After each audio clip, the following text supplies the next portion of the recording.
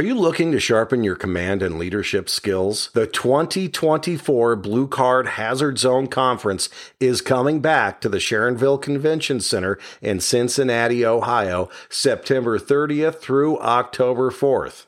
Immerse yourself in 5 days of targeted command education and leadership training at the 2024 Blue Card Hazard Zone Conference. This is your opportunity to recharge your command skills and stay at the forefront of incident command best practices. This year, we've added a certification lab, September 30th through October 2nd. Also added a Mayday workshop, October 1st to October 2nd. The General Conference is on October 3rd and 4th. The Mayday workshop is filling up fast, and our early bird pricing of $415 each for the General Conference is a limited time offer. Don't miss out on this opportunity. Register now at hazardzonebc.com.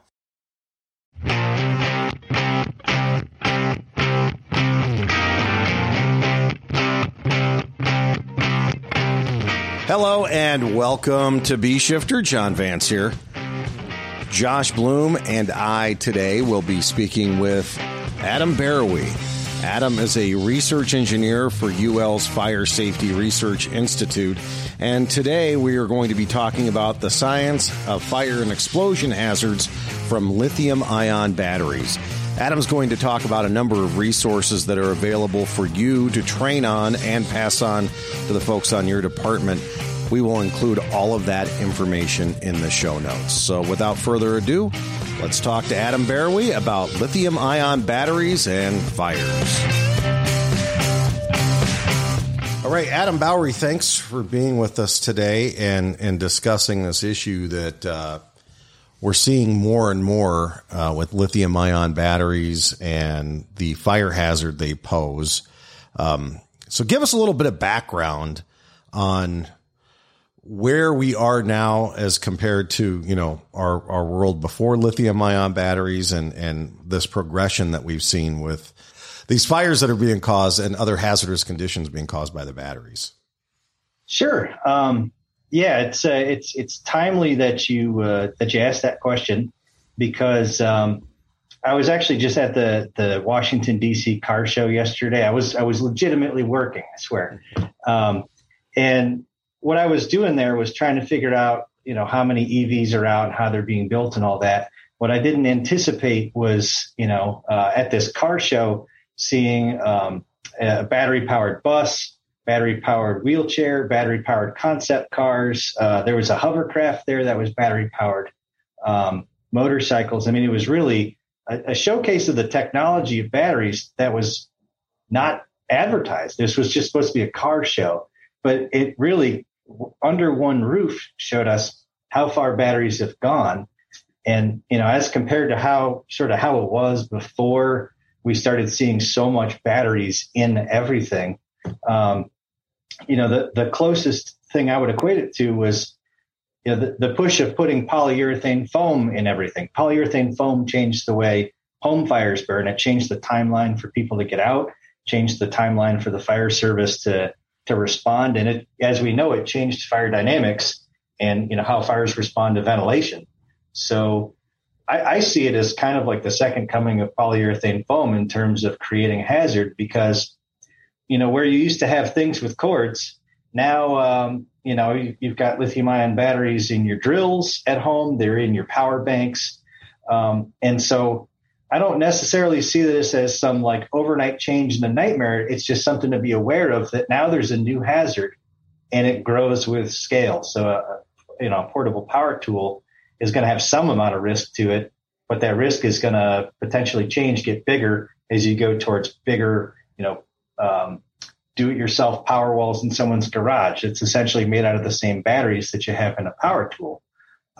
So that's how I see this shift. And basically, if something consumes power now, there's going to be a lot of interest in people putting in lithium-ion batteries in it. So I don't want to get too far ahead of what you guys want to talk about, but I do see this as, let's not just look at EVs. Let's not just look at energy storage, but let's understand the batteries themselves so you're equipped to respond to them wherever you find them. So you guys have done some work here in the last year, I know you were at FDNY and they did a symposium there on, some of the fires that they'd had and the batteries and, 300 and some people there. And, one of our things is just trying to get this out there and connecting the people of, some of the things you mentioned, that it's not like, oh my God, like world's coming to an end, but it's something that we have to understand and that it's going to affect fire dynamics. And what does that really look like? And I guess, as more time goes by and you guys do more and more research, how's that impacting like life safety profile? And I think it brings a whole new level to, the whole close before you doze thing of being behind the door. But, when you watch some of the videos of the e-bike that's on the program that you guys just released on January 19th, I want to make sure everybody's aware of that, because I think it's a phenomenal thing that you guys pushed out, which is what really triggered us to connect with you about what you guys are doing with that. But,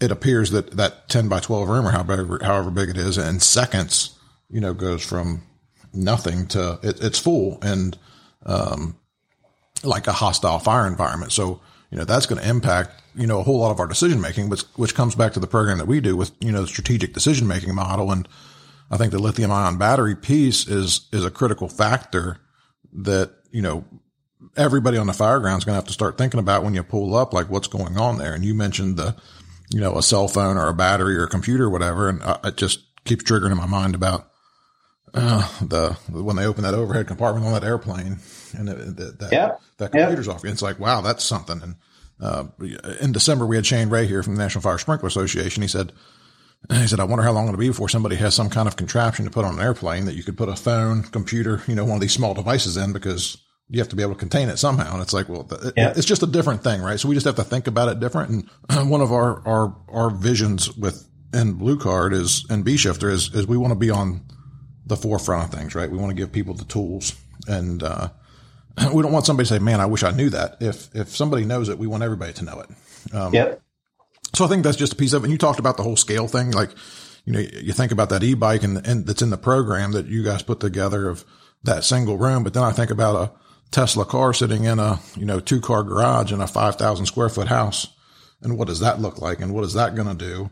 And not to mention just the runaway part of it, but some of that violent explosion stuff that I see in some of the videos and stuff. And it's like, what does that do? And that's going to create a whole nother thing when it blows the garage door out or blows a window out, or, what does that do to the entire fire environment? So I think there's a lot of stuff that we can talk about. And again, not to get ahead of where we want to go with this, but I just wanted to, so that I think we're all on the same page of like, what are we really doing with this and what does it look like? And, kind of where's it going? So, well, I think, I understand how it's so hard to wrap it all up in the one quick comment or one quick question. That's why, just before that symposium in New York City, I talked to Dan Machkowski in the office here, and he kind of asked me to provide an overview on sort of the science of what's going on with batteries. That really set the stage, I think, for the approach that we want to take from here on out. That course that you mentioned we released is one of the ways that we're trying to address all the battery problems. So it doesn't tell you how to put out an EV fire. It's not going to tell you how to approach an energy storage system that's had thermal runaway. But the idea is, if you're going to be potentially, tasked with opening that overhead compartment in the plane, there's some gases inside there. Just knowing what it means for that to be there, so you can start making decisions based on what you know about the hazards. To give you maybe a different example, if your cell phone started smoking on your desktop, you might throw it in your trash can and fill it full of water. That's easy, but you can't do that to an EV, and you can't do that to the system that they had in Surprise, Arizona that exploded in 2019.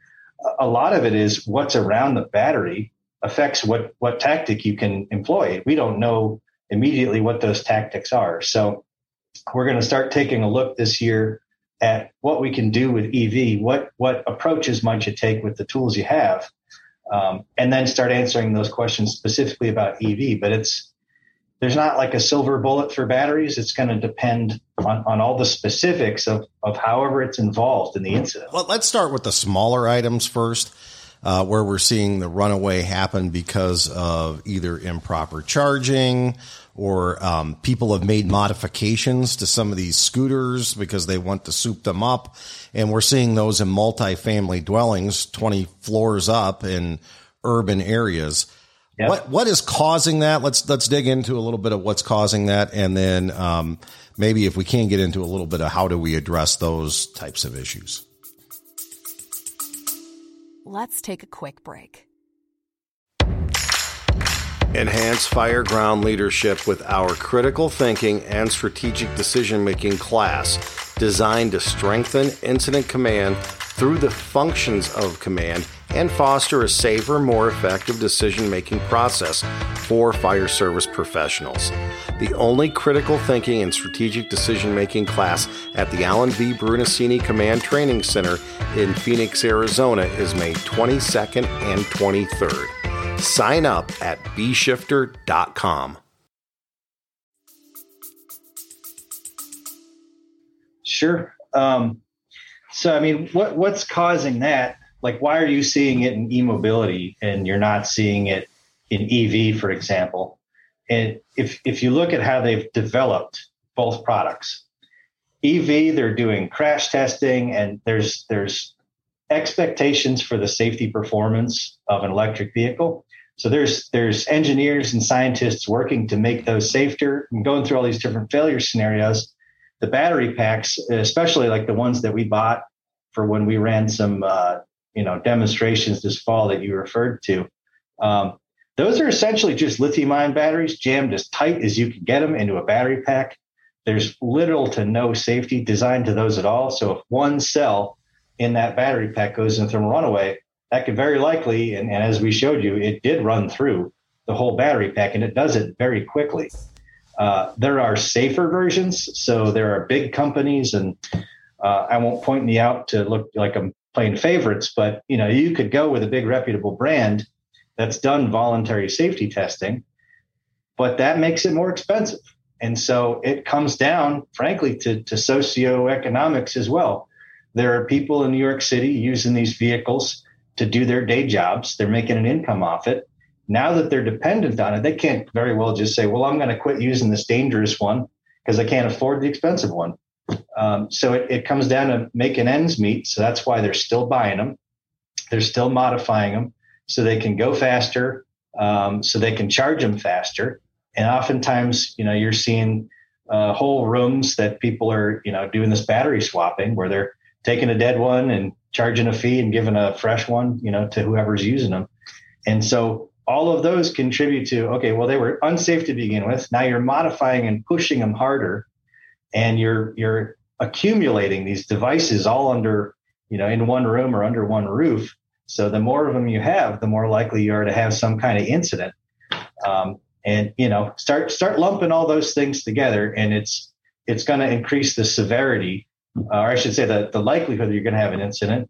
And then of course the severity is high rise is going to be a lot worse condition than say out in the middle of the street. So what can we do about it? I think I'll let you come back to that because I think you had a direction you wanted to go.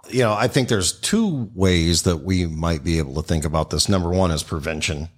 What do we work on with prevention? How can we educate the public on that when we're doing our public education about the modification, storage, where you charge, how you charge? So let's start there, and then we'll get into mitigation.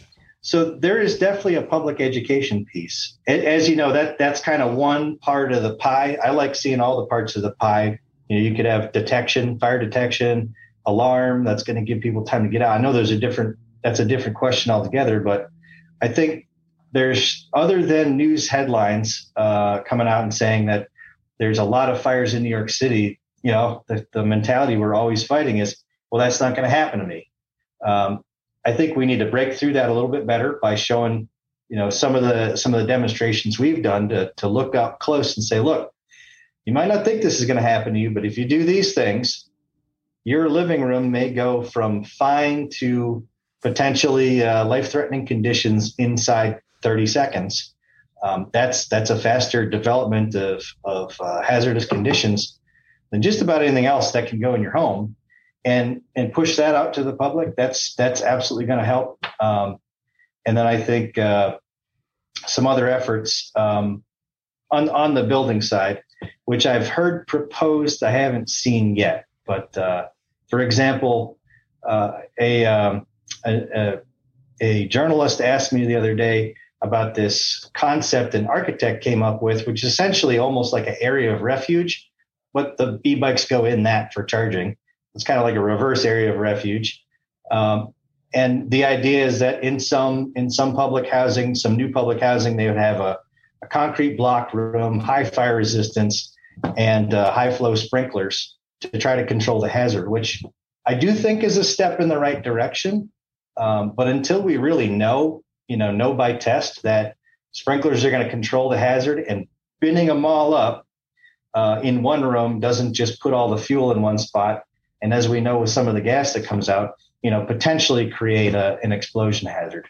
I think that explosion hazard's probably not going to be out of control in a situation like that. But again, we don't have that data, so we need to take a look. So when you're looking at, between the mobility scooter type thing, we mentioned power tools. Right now I have a lawnmower and a snowblower that are both powered by lithium-ion batteries.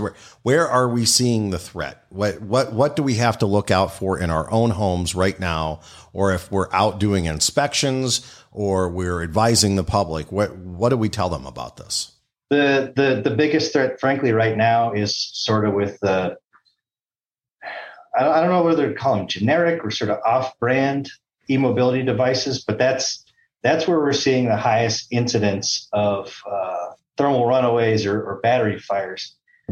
That's just what I'm telling you from impressions that we're getting from people contacting us and from reading the news.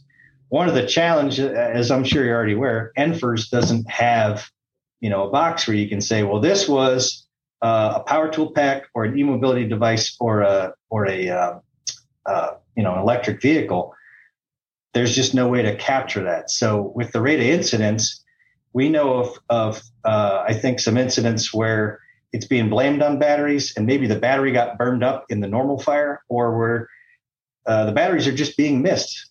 I know when we talked to FDNY a few months back, once they started recognizing that batteries could be the cause of the fire, their number of incidents jumped way up because they started finding batteries burned up in those fires. So, that's been a big part of the challenge. And then if we do have an incident where the battery is involved, how do we get toward mitigation, not only extinguishing that, but is there anything we should be doing to report it so that information is collected by you guys? Because I know that, FSRI is going to want to know about these instances if we're not getting the information through NFIRS.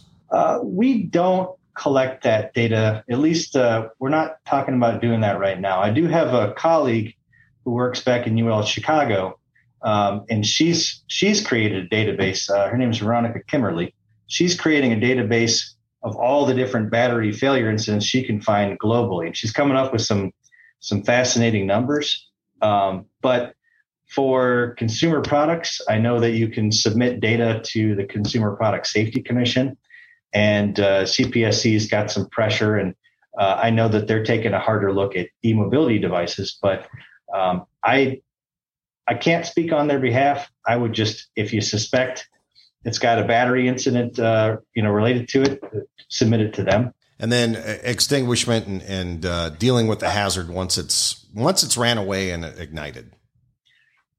Well, if it's for small devices, I think there's no one better right now than FDNY to look to for some guidance on how to deal with those. So I'll refer you over to them. I'm not sure if they published their SOP for lithium-ion battery incidents, but they've got their own internal guidance now on what to do with suspect products. And essentially, I think they've got, I don't want to speak too carefully about it because I haven't memorized it, but anything that's been heat impacted at this point. So if it's gone in a thermal runaway, or whether or not it has, if it looks suspect, they're breaking it down and packaging it inside what they call overpack. So there's like a non-combustible material they put inside a drum, and they layer it all up. So basically, if it does go into thermal runaway, it's contained.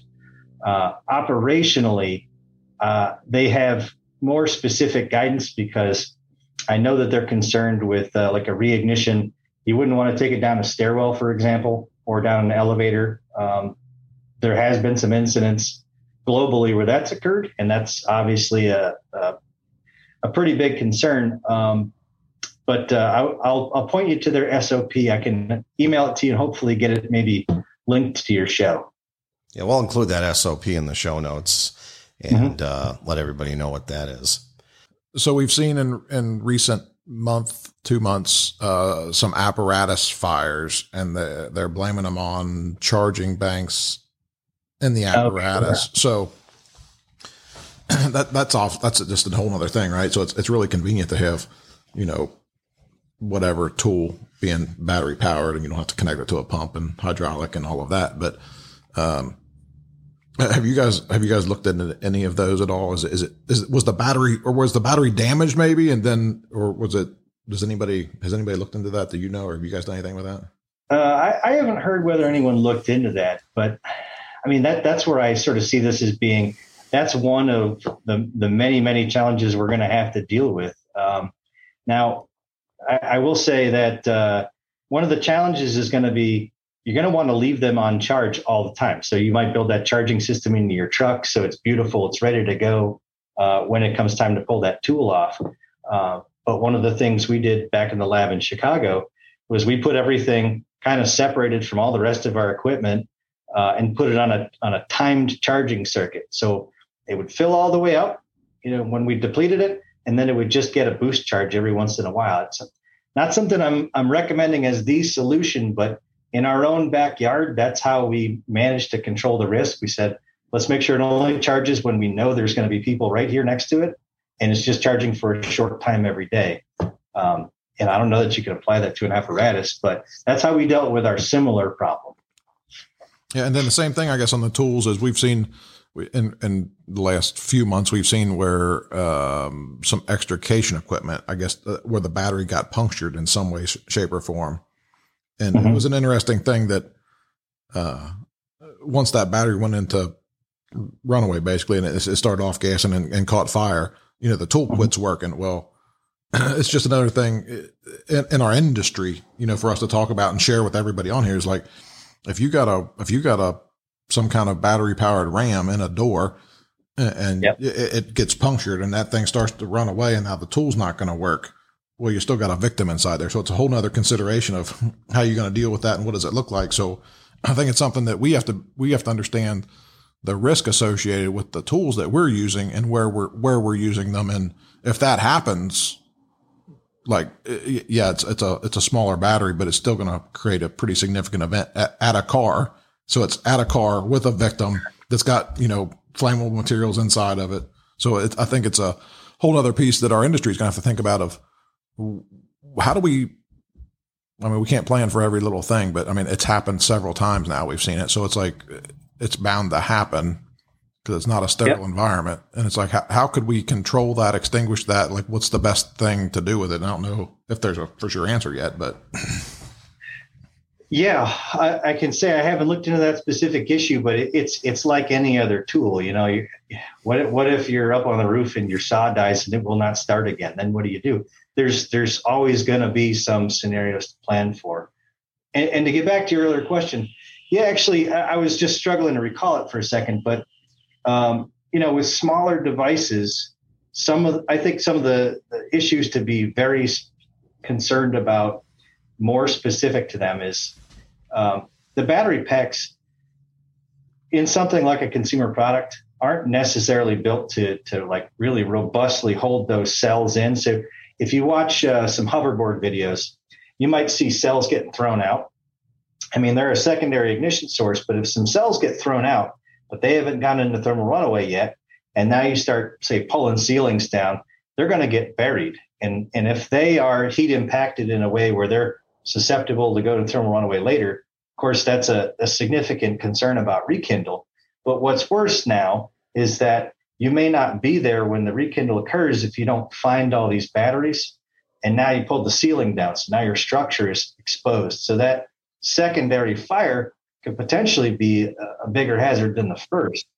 And, it's frankly, it's an unenviable task to try to go find all these things. I know, again, coming back to that event we had with FDNY in September, they were showing, the labor involved where they've got this battery pack and they go looking for the 3 missing cells in the pile of junk that's left behind from overhauling. And there's no good answer for that. But I think that just knowing that you got to account for everything is going to be important in preventing the next, rekindle. So graduating from some of those smaller batteries, then how much are we seeing this in large electric vehicles or power banks? I mean, we're seeing RVs now where they eliminate the generator and it's just all lithium ion battery banks and, solar charging systems. Are we seeing anything with those? And do we have those same concerns? Because that's going to be a much bigger fire problem than just a small battery. Well, again, everything's going to be underreported because, if a homeowner has one of these little, I think sometimes they call them solar generators, whatever. If that bursts into flames at your campsite and you're lucky enough that none of your stuff gets destroyed, you're going to be bummed out and probably throw it in the trash and maybe not even ever report that. So there's not a good system for us to know how much it's happening. Now, I also haven't heard of it too much. There was a CPSC recall on a similar type, sort of portable power bank for the scale you'd use to power your camper for a little while. So there's not too many of those. EV, we know a lot better about. Again, it's still not super robust, but the nice part is that just about every time a Tesla catches on fire, it's sensational right now. So you hear about it in the news. That being said, there's a group out of Australia, I believe they're called EV Fire Safe. And it's gonna show that I'm not doing my homework, but I think they put out their report last week and they basically have their staff digging as hard as they can to figure out how many EV fires that there have been worldwide. I want to say right now, they set a number less than 500, just from memory. Again, it's not like a rash of EV fires. There's now millions on the road. And so that failure rate's pretty low. But, I think, as you may have seen in some of our research that we started doing some preliminary releases on, once you start getting into battery packs sort of at this, maybe a little above the scale of this portable power bank and getting towards EV, now we're starting to think, well, is that battery pack big enough to start changing fire dynamics for residential structure? So if you've got an EV on fire inside a garage in a closed door, and that fire goes vent limited, and you've got batteries going in thermal runaway, putting flammable gas in, and this fire doesn't have enough oxygen to burn, are we going to see a change in the way that fire behaves when first responders show up and start making entry and doing what they anticipate for a normal structure fire? And so some of our preliminary work shows that, things can be different. And so we want to understand, well, what can you tell if there's batteries involved in that type of fire? And if they are involved, what do you need to know so you can make the right tactical decisions and even be safe during your size up? As we're getting more and more electric and we're hearing about the possibility of airplanes and other vehicles that are powered this way. What do you know of anything being done other than they are higher end? They're going to get tested to try to make those systems safe as we expand it in transportation. Well, yeah, I mean, I'm going to loop back on my earlier answer a little bit. I mean, the auto industry has all of their crash tests. I've run a couple of it's been about 5 or 6 years, but I ran a couple of the auto industry fire tests, and frankly, they were pretty rigorous. I mean, we were putting a vehicle battery pack above a flammable liquids fire. It's the rules. It's got to be basically bigger than the battery pack on all sides by 1 to 2 feet. You end up with a flame that's about 15 to 20 feet tall. So it is a mean, big exposure. It's got to sit there for a couple minutes, and then you pull it out, and basically has to not go into thermal runaway. So they're really abusing those battery packs. But if you take that out and say, well, that's great, it passed all the safety standards, but it goes down the road, it hits a raised manhole cover, and then it goes to a fly-by-night mechanic and, sits in their shop, and they're going to do whatever to it. They've never seen it before, but they say, I can fix that.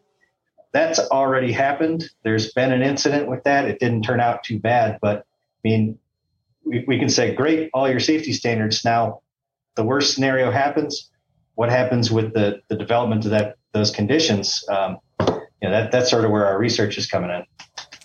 And thermal runaway is different than, because I've had some hybrid vehicles that we've responded on that the vehicle catches on fire because the house is on fire. And then once the lithium ion battery pack or batteries get involved, the fire grows and it's difficult to extinguish. So those are two different things that we're talking about here, right? Yep.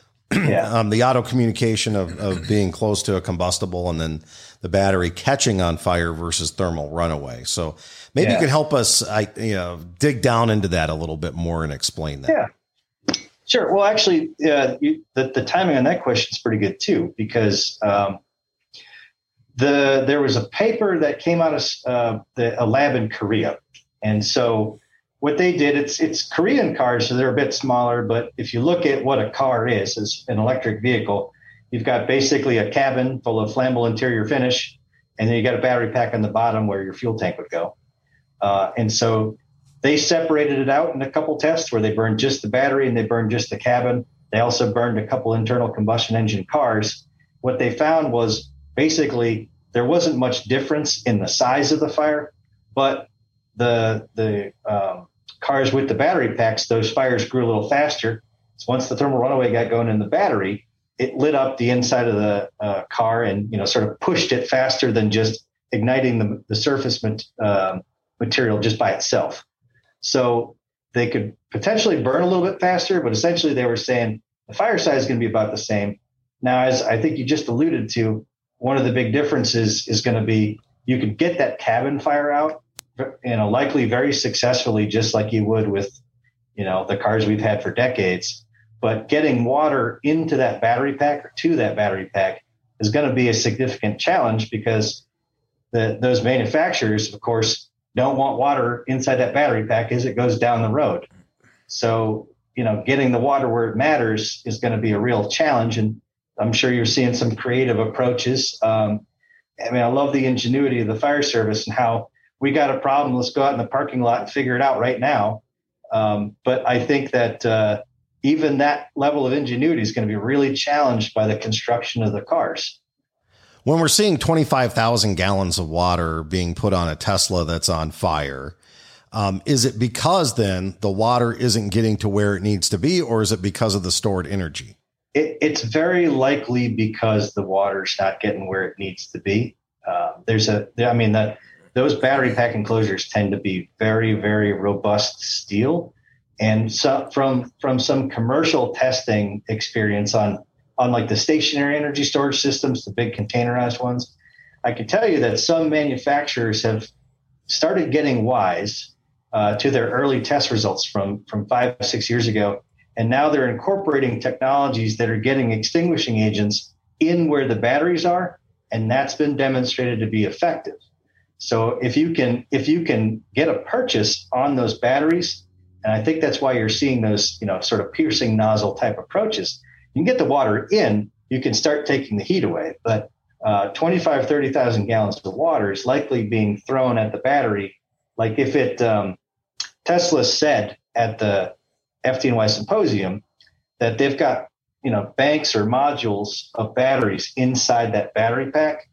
And so when one goes up, if you were to try to throw water at that and pull as much heat as you can out and sort of delay it and slow it down, well, it's going to take time to get to the next one. Then it's going to go up again. So if you keep responding and throwing water at this thing every time it goes up, you're going to end up at 30,000 gallons of water. So I don't want to sound like I'm saying I have the answer right now, but we do want to, in our research this year, take a look at, well, if you throw all that water at it, what's the maximum possible benefit you can hope to achieve? I mean, can you do it so much that you that you stop the battery from going into thermal runaway, and maybe now you've got this stranded energy situation to deal with, or there's a growing a suggestion that I'm seeing on some fire service channels that says, well, let it burn. But of course, let it burn is not going to work everywhere. It won't work inside a tunnel. It's not going to work inside a parking garage. So what are the limitations of let it burn, and what's in the middle of the road? If you throw water at the cabin fire and let the battery burn out, what do we get out of that scenario? The challenge is either whoever has done any testing can't release that data because it's proprietary to a manufacturer, or the test data is just not available. So that's what we want to do, is start saying, look, we've done this, we've made the measurements, and here is our data. And here are some conclusions. We can say this is based on a test. We've seen it, we've done it live, and let's get you some decision aids based on that data. So what tactical considerations should we have as incident commanders, firefighters? We're pulling up, we suspect this. What should be going through our heads when we think that the lithium-ion battery might be involved?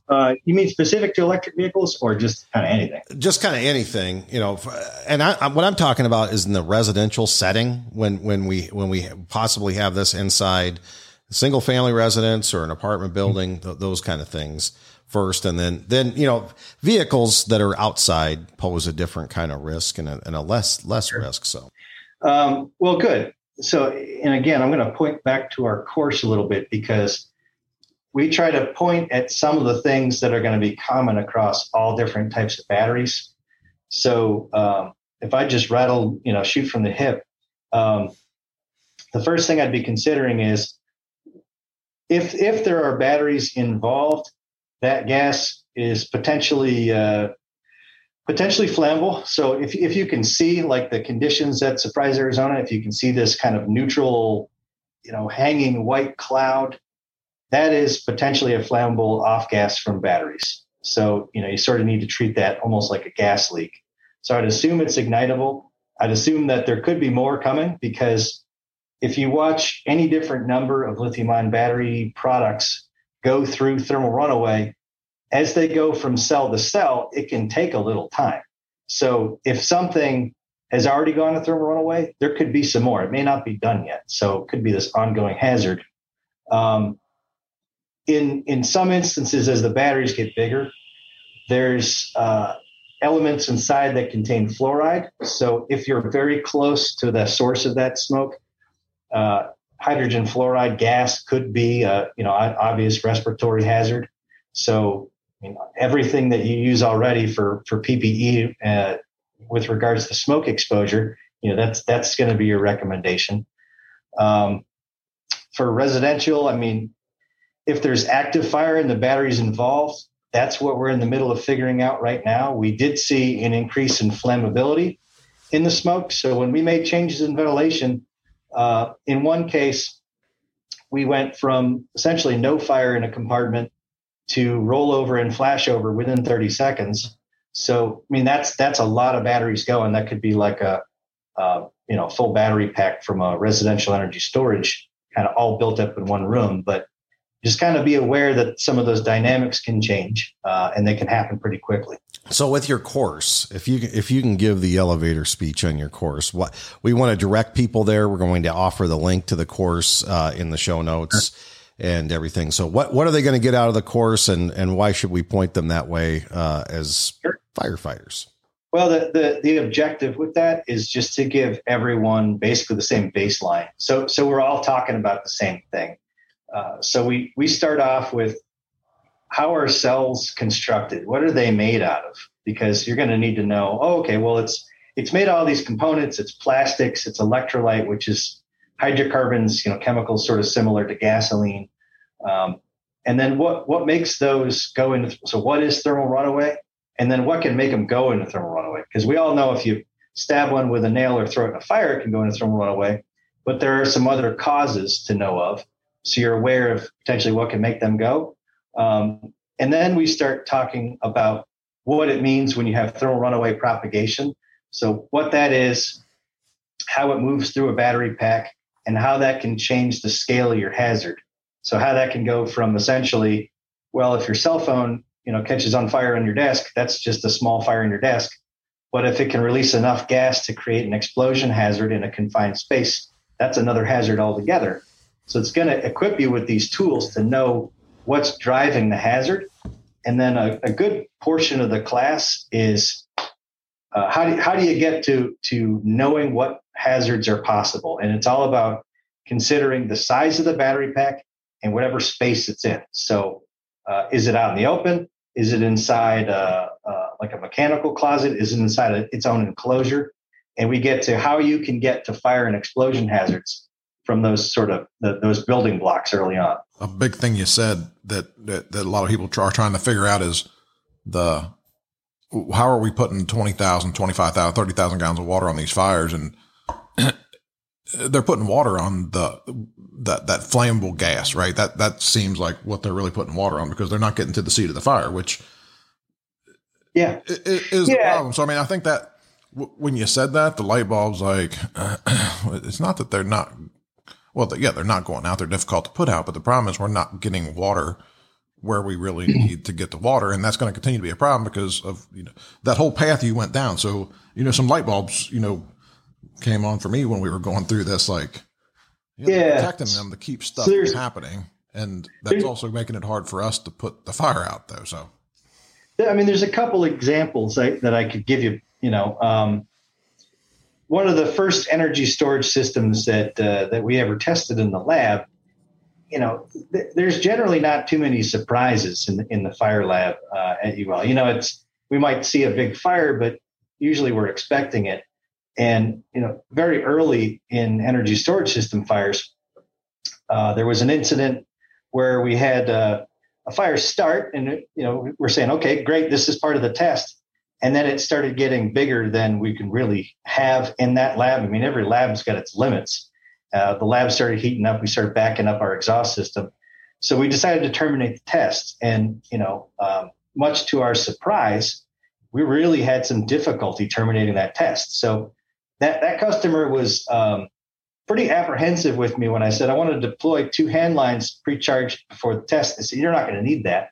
I said, yeah, but just in case, I don't want to have to pull them out while this thing's on fire. And so we ended up grabbing both 1.5-inch hand lines, and the technician I was working with and I, absolutely no purchase on the fire whatsoever. We were basically cooling the gas, as you put it, that was coming out. And that was beneficial to do in that instance because we weren't, setting a test wall on fire, and we were kind of slowing the rate it moved through the equipment down.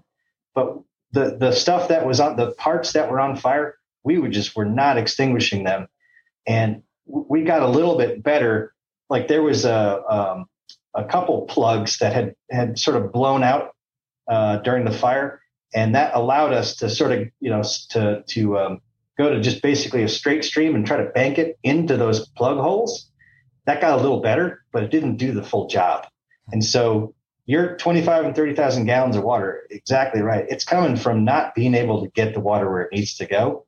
And I think you've seen they tend to have maybe a different approach in Europe. They've been a little bit more accepting of just dunking the EVs in tanks. I'm not saying that that's the way, but you've seen it successful. I mean, there was a BMW incident where they just said, you know what, throw it in a dumpster, fill it halfway full of water. You only have to have it come up above the battery pack. And I know that there's a couple manufacturers that don't like that approach, but resource-wise, if you can get it there, that gets the battery at least up underwater. No hose stream's going to beat that, We have some technology now where we are putting essentially a blanket over a car for car fires. Does that methodology work at all when we're dealing with stored energy on a battery pack in a vehicle? Not really. I mean, if you look at the physics and the heat transfer of why, you're essentially going to be smothering the cabin fire and really not taking any heat away from that battery pack. So I was actually just at the FDSOA last week, and we had some discussion of that there. It's not to say there's going to be no benefits. So there's, if there's jets of fire coming out from the battery and you get this blanket over that, and that stops those jets. That may be part of exposure control. And then you're eliminating this idea of throwing tons and tons of water at it. But that's not going to do anything to mitigate what's going on with the battery. Well, is there anything else you'd like everyone to know that we didn't cover today? Sure. I mean, just stay tuned. I think there's a lot of people working very hard on all the different types of batteries now. I mean, we didn't even get into it, but that early on in the show, you mentioned having a way to control personal electronic device fires. And so there's some folks at UL who created a standard for these bags that you can carry on planes to throw them in. Now, the challenge is who's going to put the glove on, go grab it, and get it in the bag. But there's people working on that problem at FSRI. We're sort of continuing what we've done with stationary energy storage. And then this year, we're looking a lot harder at e-mobility and electric vehicles.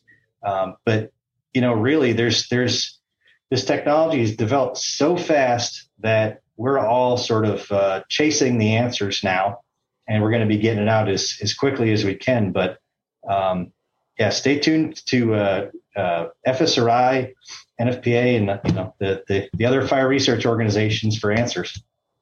All right, Adam. Thank you so much for being here with us today on B-Shifter. Thanks very much for having me. I really appreciate the opportunity.